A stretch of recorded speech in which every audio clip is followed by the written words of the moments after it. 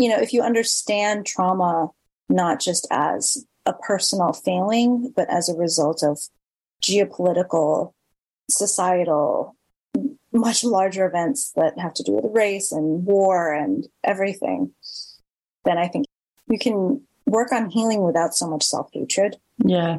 You can say, this happened because of war, because of suffering, because we didn't have resources that I have now. Thank you for the abilities that these symptoms gave us to keep us alive. And hey, like the ways in which it's hurt us, let's not try to keep those moving forward to the next generation. Hey guys, it's Kathy Heller. This show is meant to be a guide for you. We're going to talk not only about how we can start to become aware of what are the subconscious things that are holding us back and how we can instead choose thoughts that are actually going to propel us forward. But in addition to changing the landscape internally, we are going to talk about the strategies that actually will help you to build a profitable business, getting paid to be you. Because when you have a business where you do what you love, you never really have to have that sense of work because it's a pleasure, because it's joy. And really, I want you to have the most abundant life. I want you to have the kind of life that you love waking up to every day, that you don't feel like you need a vacation from. So together on the show, every single episode, I want to be your friend. I want to be your mentor. I want to show you what is it that I think has really been insightful, been helpful? What are the tools and strategies? What are the mindset shifts that have helped me? And what are the things that have helped my guests to get to where they are? How can we together sort of cross this river to the most fulfilling life where we show up and we feel like we are living into our potential and having the most gorgeous, beautiful experience? Because after all, that is what we all desire. We're all craving to have the most joyful, beautiful life. And I really believe that we can design that and that we can experience a life that we just absolutely love. And not only will we enjoy it, but it will be a possibility for other people. It will show other people what's there for them. And then maybe together, each one of us, by being the happiest versions of ourselves and being the most fulfilled versions of ourselves, we will help other people to reach for that higher branch and to find that in their own life. Hey guys, it's Kathy Heller. Welcome back to the podcast. We have such a good conversation for you today. Stephanie Foo is here, and it's really intense stuff that we're talking about, but I got so much out of it, and I really applaud her for her courage and her bravery to share this topic. We're talking about trauma that she's been through and her amazing book that really deals with complex PTSD, and you might want to skip it if it triggers you, but I do feel like there's so much in this that really served me, and so I hope that it will serve you. Before we dive in, I do want to also let you know that we rolled out a membership I'm doing that's only $10 a month, and it's specific for those of you who want to have meditations of mine. And so every single month, you get 4 meditations, 4 different meditations a month. It's $10 a month. You can cancel it at any time. And there'll be also special perks just for members as we continue to roll exciting new surprises out. But it seems to be helping so many people. People are saying that these meditations are really just so key in starting their day and helping them to fully to create and design and manifest the things that they really want to see happening in the day and putting them in a state of flow. If you want to check it out, go to kathyheller.com/membership. We'd love to have you in there.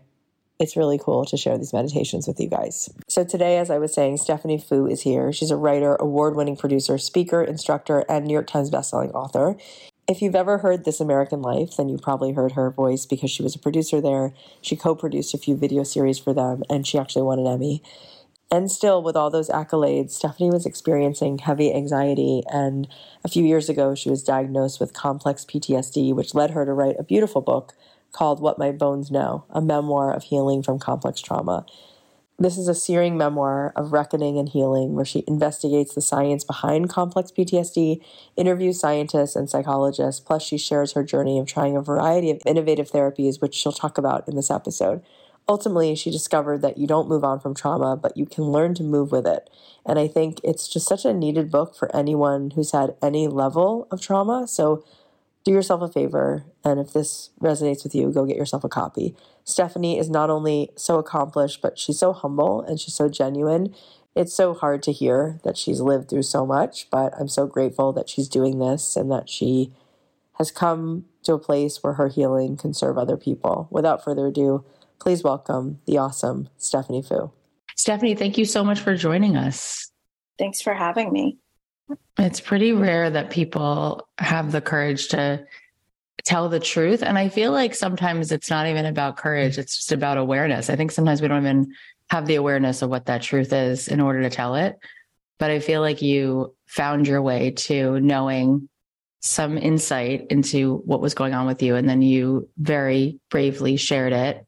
And you wrote this book in 2022, What My Bones Know, which is such a beautiful title, a memoir of healing from complex trauma. And I'm sure that you've been blown away by how many people have felt like they resonate with it.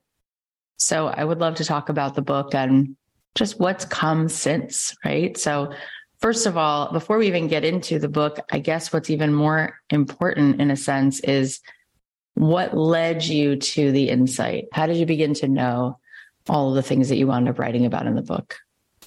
Well, I think that I always knew that I struggled with anxiety and depression. That's something that's been a big part of my life since I was 12 years old. But it wasn't until I was diagnosed with complex PTSD when I was 30 that I was forced to really grapple with the fact that I had this mental health condition that was a direct result of the severe child abuse that I suffered as a child. And that is something that I really had tried to say that I was over and tried to believe was in my past. And I really needed to instead reckon with the hurt that had been done to me, but realize that it wasn't in the past. It was very much in my present and affecting my everyday. And that's what got me to embark on a few years of healing and research to figure out what exactly I could do about that and how I could feel more whole and complete and happy and in control on a day-to-day basis. Mm-hmm. I mean, you're saying these words and we say them in a matter of seconds, but these are like giant things to say.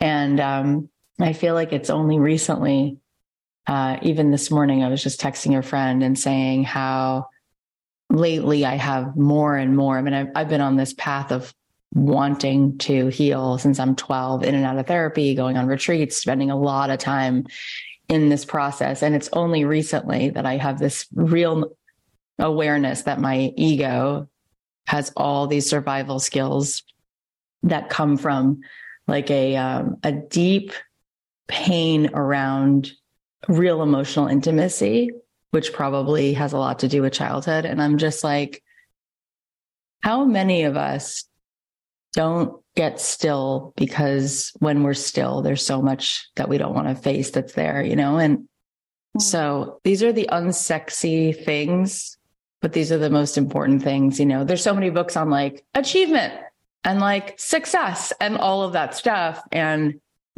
there's value in that. But if you're just building on the back of trauma, like so many people are without realizing, oh my God, like at what point does your body just break, you know? So, right. At a certain point, you have to realize that, like, if you've built all this on the bones of on unsteady foundation, you're going to have to go back and like dig up the foundation and fix it. Dig it up. So tell us a little bit about what you then realized you were still carrying around from childhood that was very much active in your day-to-day, whether you had known it or not. I think, well, I was very successful on paper at the time. I was working as a producer at This American Life. I had a pretty decent life living in New York City, you know, stable partner. But at the same time, I was feeling really depressed, anxious. I was having panic attacks at work. I was having a hard time, like, believing that the world would keep going and getting really caught up in, like, apocalyptic beliefs about climate change and everything, just overwhelmed by everything, I guess. And I think what I came to eventually realize was that I was still living in a state of near constant fear.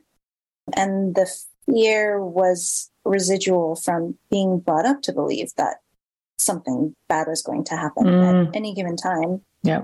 Because my parents were so volatile and, did threaten my life on many occasions, but over very small things going wrong. So I had these very perfectionistic tendencies, was very into controlling everything, was very frustrated and scared when I felt like I couldn't control a situation or a thing. And I needed to deal with how I could feel less afraid, because it was definitely affecting my relationships, my day-to-day, and just my ability to be happy. I'm so grateful to you as you just share it. I'm sitting here and I just feel like this is an answered prayer. I feel like for myself personally, but for this audience and for the world, if the world was an audience, because I think the secret that everybody has is that we all have the same secret, which is that there's a tremendous amount of pain and we don't know how to deal with it. Mm-hmm. And I think that there's a continuum, right? Certain people have had different kinds of pain, and yet that doesn't really matter so much, because for you as the individual, that's still your journey, right? And so it's not about comparing it, but it is there, is what I'm saying, for everyone. And we don't know how to lean into it. And so we just find all these distractions, right? And whether it's scrolling your phone and then, like you say, you get to this place where everything on paper, you've checked every box, and you're like, so what is this feeling in my chest? What's this feeling in my stomach? Why is there still this this feeling? You talk about in the book, this inherited sort of generational trauma, what gets passed down, what we're carrying. Can you talk a little bit about what you've discovered about yourself and your own family of origin, and what you want to no longer pass down or even hold that you might have been holding from the past? Yeah, I mean, I think I really wanted to know why this had happened to me, why I had gone through the abuse and neglect that I had. And I also wanted to understand my trauma as not just personal, but communal, because I think there's a lot of self-blame that happens when you believe that your trauma is very personal. It's like, okay, these bad things happened to me as a kid, but why can't I just get over it? Right. I'm the broken one, I'm the crazy one. And as I started to research more in my Asian American community and in my family's history, I learned that there's just a tremendous amount of trauma in my San Jose minority immigrant community that was full of refugees. There was just a lot of child abuse. There was a lot of the same kind of trauma that I suffered from. And in my larger Malaysian community, there's a ton of trauma in terms of my family had survived the Malayan emergency. They had survived the Japanese occupation of World War II. They survived tremendous racism against Chinese people in Malaysia. And that meant, my grandmother, my great-grandmother had to fend off starvation. They had to steal clothes off of corpses to resell them. They had to come up with a million different hustles to survive. And when you look at your own anxiety, let's say, in the context of generational lessons like that, you understand, complex PTSD is not a mental illness in times of war. It is just a survival mechanism. It's just a survival skill to keep you alive. Of course, you have to stay vigilant if something can kill you, if you could starve, whatever. And so this ambition that I had, this hustle that I had, it's not just mine to carry, and it's not just mine to place blame on. It is something that has been in my family for generations, and in fact, has not always been a deterrent or a bad thing in our family. It is what kept us alive, what's made me stay alive in many ways, which, if you understand trauma, not just as a personal failing, but as a result of geopolitical, societal, much larger events that have to do with race and war and everything, then I think you can work on healing without so much self-hatred. Yeah. You can say, this happened because of war, because of suffering, because we didn't have resources that I have now. Thank you for the abilities that these symptoms gave us to keep us alive. And hey, like the ways in which it's hurt us, let's not try to keep those moving forward to the next generation. Totally. My husband and I just did a 4-day intensive with this woman who flew out here from a place called Onsite, and she does this incredible experiential therapy. And she had us create index cards for every member of our family. So like mother, father, grandparent, even like grandparents, parents, like even people we didn't know, but we knew of, anyone we knew anything about, we created an index card for them. And she's like, just write it all down. And then she gave us scissors and she wanted us to cut out of the index cards things that we were carrying from them that we wanted to set down. And my husband and I are both Jewish. My grandparents, half came from the Holocaust and the other half came from Ukraine before that. And my husband's family, similarly, actually, all of his came from the Holocaust, from that part of the world. And so we write it all down and we're both sobbing. And she's like, you realize that you're both carrying other people's grief. Like there's so much grief. There's so much grief. Did you ever look at this? And we're both like sitting there, like sobbing, like can barely speak because we had everyone's story written on an index card and like everything that had happened. And she's like, you don't have to carry their grief anymore. Like you have to live in this moment. And we were just like, oh my God, like there's this feeling you don't realize. You just don't realize it's in your cells. As you say, it's in your bones, like, cause you carry things. I mean, you do have to carry it to a certain degree, right? Genetically or, with the upbringing that I'm sure that our parents had, where it was tinged with survival, this was desperate need for it. And so like you do have to carry it to a certain degree, but I like this exercise of like there comes a point at which you have to spread it out on the table and decide which of these am I going to put down. Yeah. And I very much relate to what you said, because my grandmother, having come from World War II and lost, family murdered, right? Like went through actual like horror, which people do, right? As you're saying too.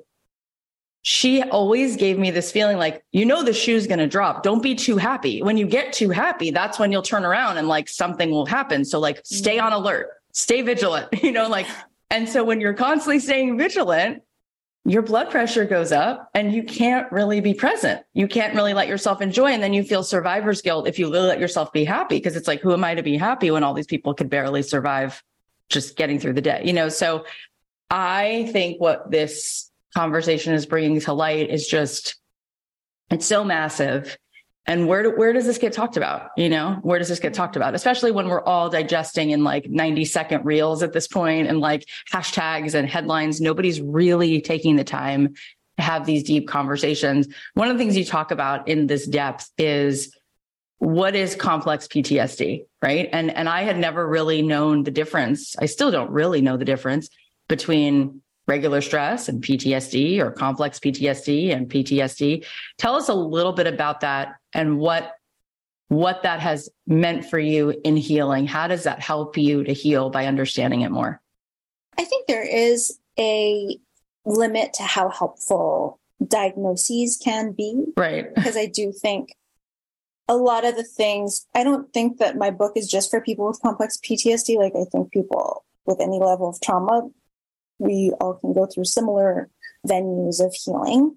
But complex PTSD is pretty unique in that you can get PTSD from a single traumatic incident, like being in a car crash. But complex PTSD is like if you were in that car crash once a week, every week for like 3 years. So it's when the trauma happens over and over and over. And that just doesn't really happen unless you're very unlucky, or basically you have somebody in your life who you're close to, who's supposed to be protecting you or taking care of you, and is instead abusing you. And so common survivors of complex PTSD are child abuse survivors, domestic abuse survivors, often actually survivors of living in war zones where death is happening on a regular basis. And so it basically sort of teaches you that humans in general are dangerous. When you are hurt so often by other humans, relationships get scary and hard, and you have to relearn to trust other people and relearn to interact with them and how to ask for your needs to be met by them, to trust them enough for that kind of thing. Yeah. And that's hard for all of us, I think. But for people with complex PTSD, it can be pretty debilitating sometimes.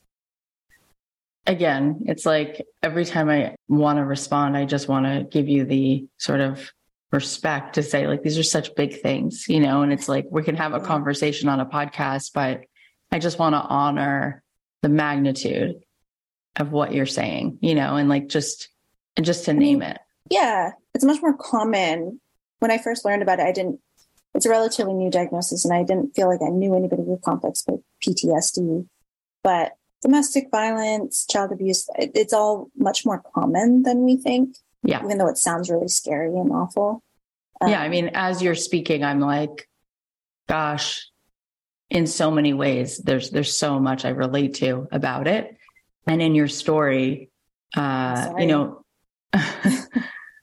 to the club. I'm sorry. Yeah, no, it's so sweet. I know it's amazing. Like, people just forget to say that. Like, I'm so sorry that you experienced that, right? Like, just that alone is such a beautiful thing. And I am so sorry that you had to go through one day of this. And I'm also so grateful that you're writing about it, because it already is and we can't change what is. But I do relate to just this feeling of constant chaos in my house and craziness, and just getting really used to the crazy, and having a violent dad and a very manic depressive suicidal mom. And then when I was in my teenage years, my dad left and my mom was really suicidal. So I was very much alone. And I know in your story, and again, I don't like to compare stories because they're each just, it's like comparing orange and blue. It's like orange is orange and blue is blue. There's no need to compare them. They're different. But I do think that people listening will find their own reflections in this story. Do you know what I'm saying? Like, that's the point. It's like we all find pieces that we pick up and go, this is where this feels like a connection. That's all that I'm saying. But that must have been extremely dark to go through that period of your life as a teenager not only without having the support, but having come from such a place that you now have to kind of find the resources inside of yourself. It's like, where did you begin? How did you do that on your own? What was your first lifeline? Yeah, it's tough because, so just for like brief context, my parents were both very physically and emotionally abusive. They were both pretty suicidal. And my mom left when I was 13 and my dad left when I was 16. 15, 16-ish. So I was living by myself for a lot of high school. And people are always like, you're so brave. How did you find the courage to do that? And it's not about bravery. It's about like, what else can you do? You just survive. There are no choices. It's that or die, right? And I think I was very privileged in many ways in that, like, my dad left me the house and enough money to buy some food. And so, there are people who are totally unresourced. And so I was able to have the mental space and time to find a crutch in journalism and writing and really throw myself into that. It was a very lonely time for me. It was very hard to speak to anyone, really, because my experience felt so isolating and strange, and nobody knew exactly what I was going through. And so having this excuse to go and interview people and have social interactions with people that were very structured, having a list of questions that I had to ask them, and having to leave my house to go talk to people, even if it was for a job, and then writing their story and organizing it into something orderly and nice. It was really helpful for me. And so I think that's why I really threw myself into storytelling and journalism for so many years. And that is sort of what saved me and kept me alive until there was a point at which I was so burnt out from making that my identity, my source of self-worth, that I had trouble working. And then I was like, well, this can't be my only coping mechanism. I got to figure out something else. It's amazing. Yeah. Wow. I was just this morning talking to a friend about that. Just this morning, how we can develop this performance and we don't realize it's a performance. It's just how we find self-worth in somebody suit, some way that we just show up. And then after a while, we're like, oh, what would it feel like if I wasn't in this particular performance as my sense of self-identity? And I actually just like allow there to be intimacy and be myself. It's like, oh, that's new. I don't know what that feels like, or I don't know what that would be like. What is myself if not, what is my identity if it is not whatever journalist or whatever exactly performance that I have crafted for myself as a veneer for the world to hide all the ugly stuff. Yeah. My God. When I left my house, high school, in the middle of whatever, our things all falling apart, I went to college and then became editor of my college paper and started interviewing people, which led me to finding a lot of ease and some flow in shining a light on other people. It was like, oh my God, I could do this to the max. I could be really good at that. Mm-hmm. And then I built a whole world on that.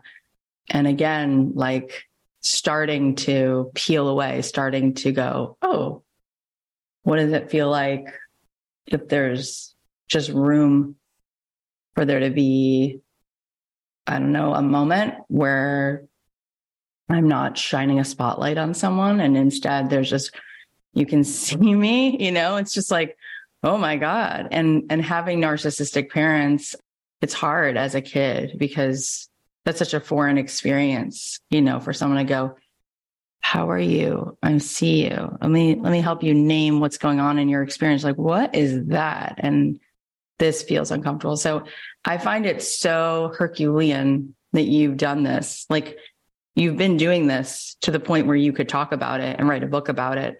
So how did you take that journey back to yourself? Like, what were you becoming aware of, or what were you doing that allowed you to find the strength to sit with whatever's actually there and to be right where you are? I think it's similar. I think it was like you either find a way to live with this or you don't live. At that point, it was so desperate for me after my diagnosis that it was like a life or death situation. So it wasn't so much about courage. It was about just, oh my God, find a way to live with complex PTSD. And so I just tried everything. I kind of approached the topic as a journalist, and I also just went like full balls to the wall. Yeah. Just meditation and EMDR and IFS and breath work and yoga and everything that I could afford, which I couldn't afford everything. So there were things that were too expensive for me to try, but I did whatever I could. And I think I got a little bit out of almost everything. And I think it wound up being almost like a three-pronged solution. I think the first was sort of a very somatic bodily solution, which was meditation and restorative yoga really helped with, and also psychedelics, which was just figuring out what it meant to be in my body. And when I was triggered, how to calm that a little bit with my body and the science behind that, and how, if I was focusing on the present, I couldn't be freaking out about the future. My brain that's not how brains work. So that was sort of step one to just getting that initial panic trigger to calm down. And then second, there was a lot of grappling with the past, grappling with what had really been done to me, and being able to feel the feelings around that and understand that it was horrible, and sort of being able to parent that inner child and comfort her. And EMDR helped with that. Some psychotherapy helped with that, as well as meditation and also psychedelics. And then third, I needed to figure out how to sort of relearn to interact with other people, because I had only been taught to fear them, to sort of fawn around them, or to get aggressive. And I just had to sort of relearn how to be a person and how to have relationships. And so I did a bunch of relational therapy with my therapist, Dr. Jacob Hom, that included Google Docs therapy, and in which we recorded our sessions and went through the Google Docs and really hyper analyzed in this very journalistic and editorial way, exactly what I was doing in conversation, where my fear was coming out, or my PTSD was coming out, and how I could question that and reanalyze that and try and be a better friend, a better listener, and also to have my needs met more healthily. And I think all three of those things I'm still working on all the time. But I think having those three pillars has really brought me to a place of feeling agency, I think, over complex PTSD, feeling a lot of hope. There are still bad days where I feel triggered, of course, but there's not really days where I feel like, oh no, I'm screwed. There's nothing I can do anymore. It's more just okay, let's break the tools out of the toolbox. Let's see what we can do, or let's ride it out. Because feeling fear and anger and all of that is also just a very regular, normal, healthy part of living life. This is so important. It's so important. I was just at my daughter's birthday. A friend of ours was there, and the mom was good friends with Twitch, who committed suicide. He worked on the Ellen DeGeneres show. They were very good friends. And just at the party, we were talking about it. We've talked about it before because they were good friends. And she said, he gave so much all the time to other people. He always shined a light on everybody else. And I don't know him, so I can't speak at all to anything except that one awareness that she had makes me think about this conversation and how there are people who are struggling so deeply because their relationship to self is only an extension of being a mirror for other people, and they don't have any feeling outside of that, right? And again, I'm not making a statement about him personally because I don't know, but just that comment, right? Just the comment that somebody is a constant mirror for other people, constantly shining a light on other people. I relate to that personally. And I can also relate to how exhausting that can be, and everything you just said that you've done to bring yourself more well-being.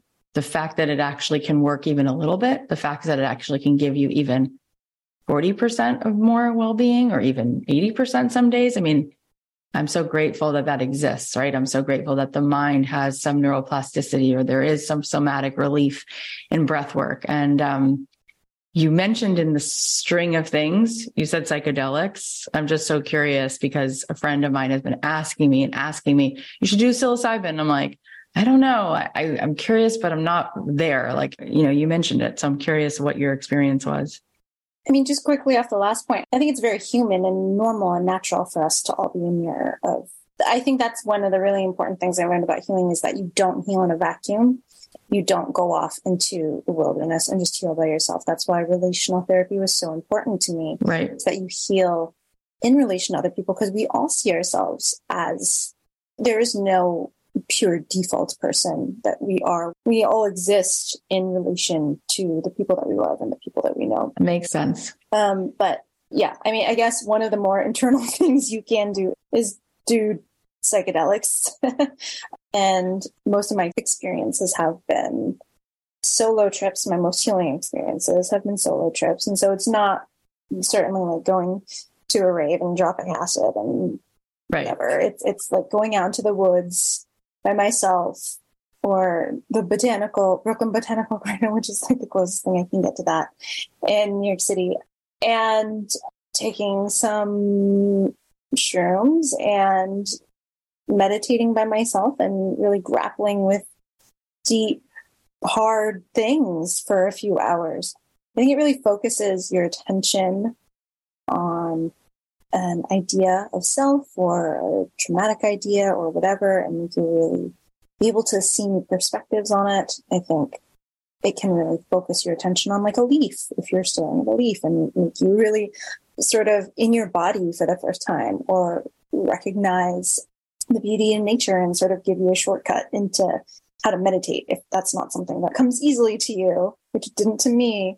And I think what was most valuable about it to me is that it also was one of the only times when I was able to love myself unconditionally and give myself that perspective and forgive myself for a lot of things that I had done in the past.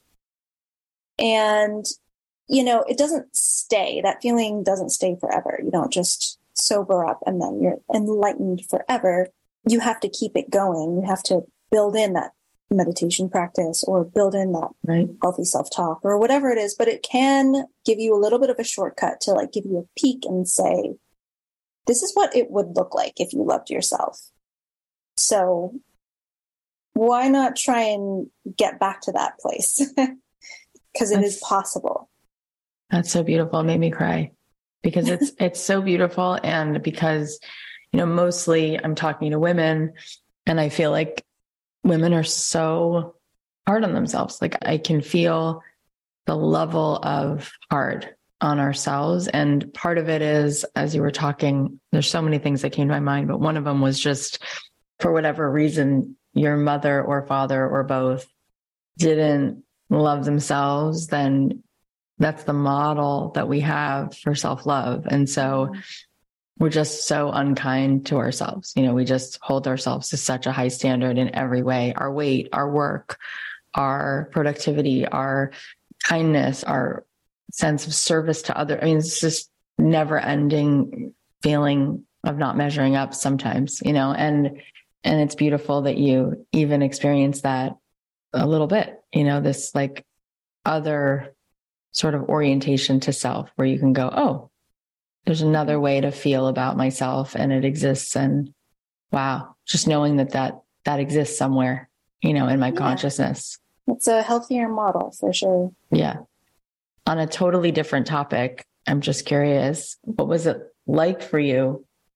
I mean, you have had such a fulfilling and fun career and such cool work, you know, like This American Life is not, you know, like most pieces of content.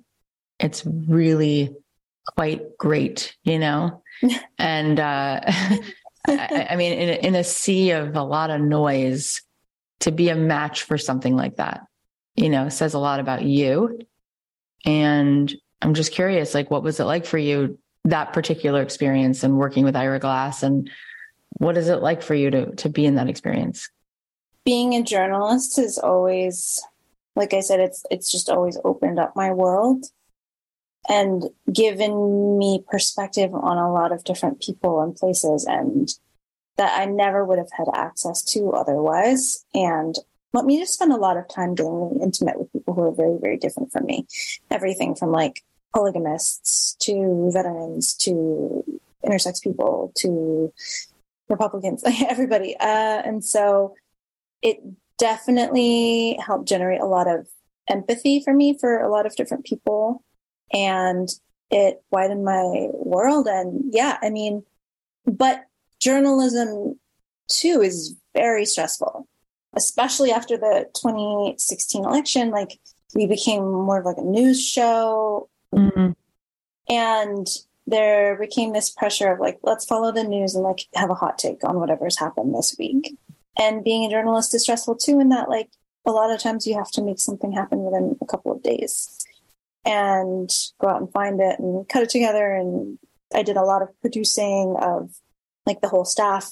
And that's a really stressful situation when you're producing a whole show. You've got like a million moving pieces. You're managing a million different people, trying to get everybody to turn their things in on time. And does this person's piece echo this person's piece? And isn't there any overlap? And like, does this person have somebody to like put music to their piece and that person, And so, yeah, it was I think in some ways my CPTSD was really good for the production stuff because it allowed the hypervigilance does allow you to weirdly stay calm in moments of extreme stress and pressure.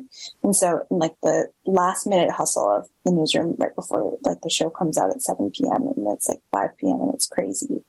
It allows you to sort of keep your head on straight a little bit, stay sane.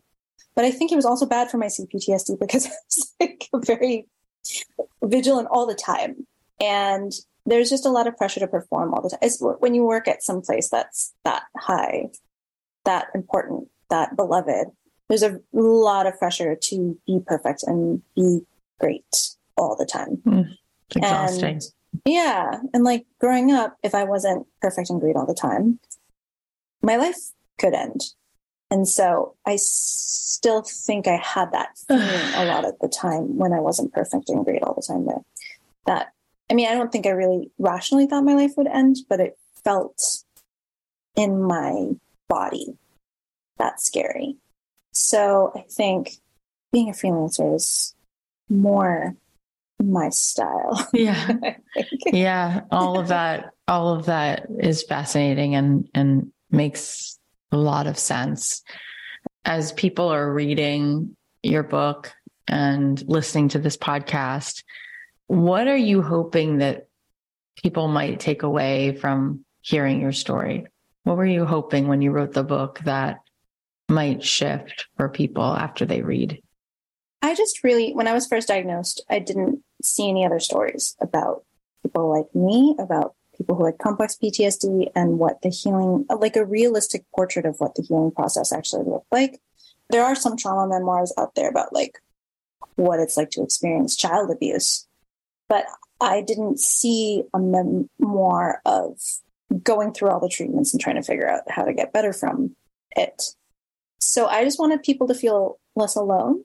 And I basically wanted the book to be like, okay, you just got diagnosed with complex PTSD. If this is the first book that you read, it'll give you the basic science and psychology behind it.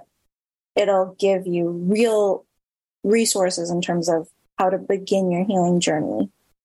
And it'll give you hope that there is light at the end of the tunnel and it's absolutely possible to have like healthy relationships and love and happiness and a full nuanced life and have complex PTSD at the same time. And I do believe that it has provided that for a lot of people. And I feel very proud and very grateful that that's the case, that it has worked miraculously, I guess. It's really a pretty awesome thing that you could, all of these things, that you were able to breathe in and out.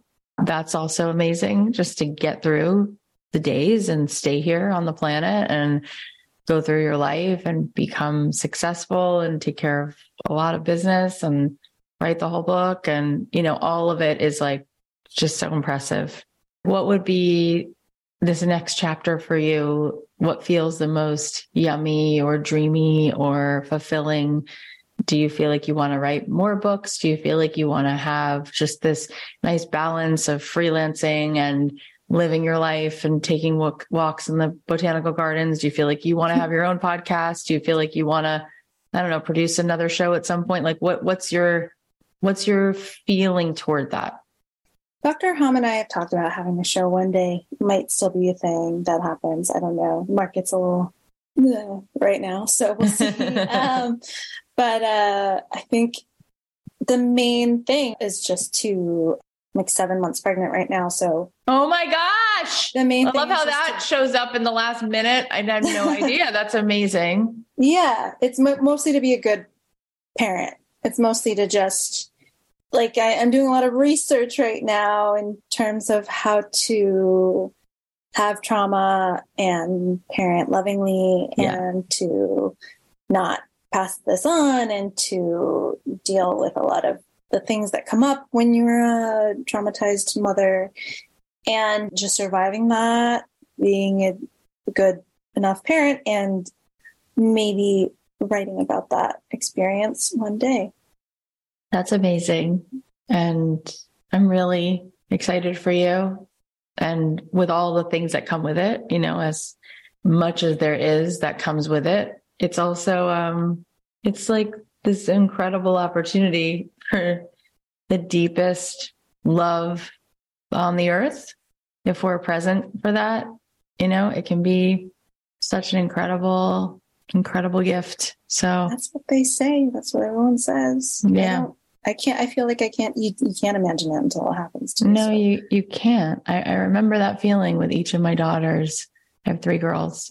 And I was just like, wow, I've never felt a feeling from my toes up, like where every single cell is like transfixed and transported into something called, I don't know, like, I guess love.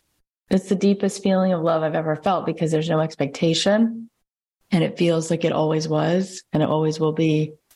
Anyway, you're such a gift to your kid because you've done so much brave work, and it's already different. No matter what happens next, it's already not the same. I think so. Yeah. Yeah. That's so cool. Yeah. And it's also so normal to be like, I remember I went to a prenatal yoga class before I had my first daughter, and the yoga teacher, this beautiful woman, she was like, listen, when you guys have the baby, if you have a moment where you feel, and she like went through a list of very dark things. And I remember thinking to myself, what a buzzkill. Like, why is she listing this? And then it was like 9 days after my first daughter was born, and I was sitting there in full blown postpartum, having one of those moments, because there's all kinds of moments. And I was like, I'm so glad she said that out loud, because I know that this is a thing, that this is a real thing, and I'm not alone. And so, yes, it's like all the things rolled together, but you are so aware and prepared as you could only be. There's only so much you can prepare for what is. And then it's just like swimming in the ocean and going, wow, there's a wave. Okie doke. You know what I mean? Like, here we go. So it's a here we go. And anyway, I'm so happy that you came on. I loved every moment of what you shared. I feel so personally, just so much healing and just listening to you talk. So thank you. Well, thank you for listening and empathizing and giving me the opportunity to share with everybody. Tell everybody, I mean, we'll put all the things in the show notes, but just tell everybody where they can follow along and buy the book and be a part of your world. Sure. You can buy the book anywhere. I like bookshop.org. The Audible version of my book has real recordings from my therapy sessions in the chapters where I talk about my therapy. So if that's up your alley, then check that out. And you can follow me on Foo on Instagram. That's pretty much it. Amazing. I can't believe how cool of an idea that you recorded those sessions and put them in the audiobook. So cool. That is for sure a show. Yeah. All right. That's for sure a show. In due time. Thank you. Thank you, Stephanie. Wow. That was such an important conversation. Okay. Here are the takeaways. Number 1, your trauma isn't just personal. It's communal. You're not alone. Number 2, trauma isn't a personal failing, but a result of much larger events. When you recognize this, you can work on healing and thank the symptoms that kept you alive. But the ways in which it's hurt you, you can stop those from moving forward into the next generation. Number 3, there comes a point at which you have to acknowledge all that you've been carrying and spread out everything on the table and decide which of these things you're finally going to put down. Number 4, the simple act of saying, I'm so sorry that you had that experience, can be such a powerful thing. Number 5, when you're feeling triggered, try saying, let's break out the tools from the toolbox. Let's see what we can do. Or maybe we'll just have to ride this out.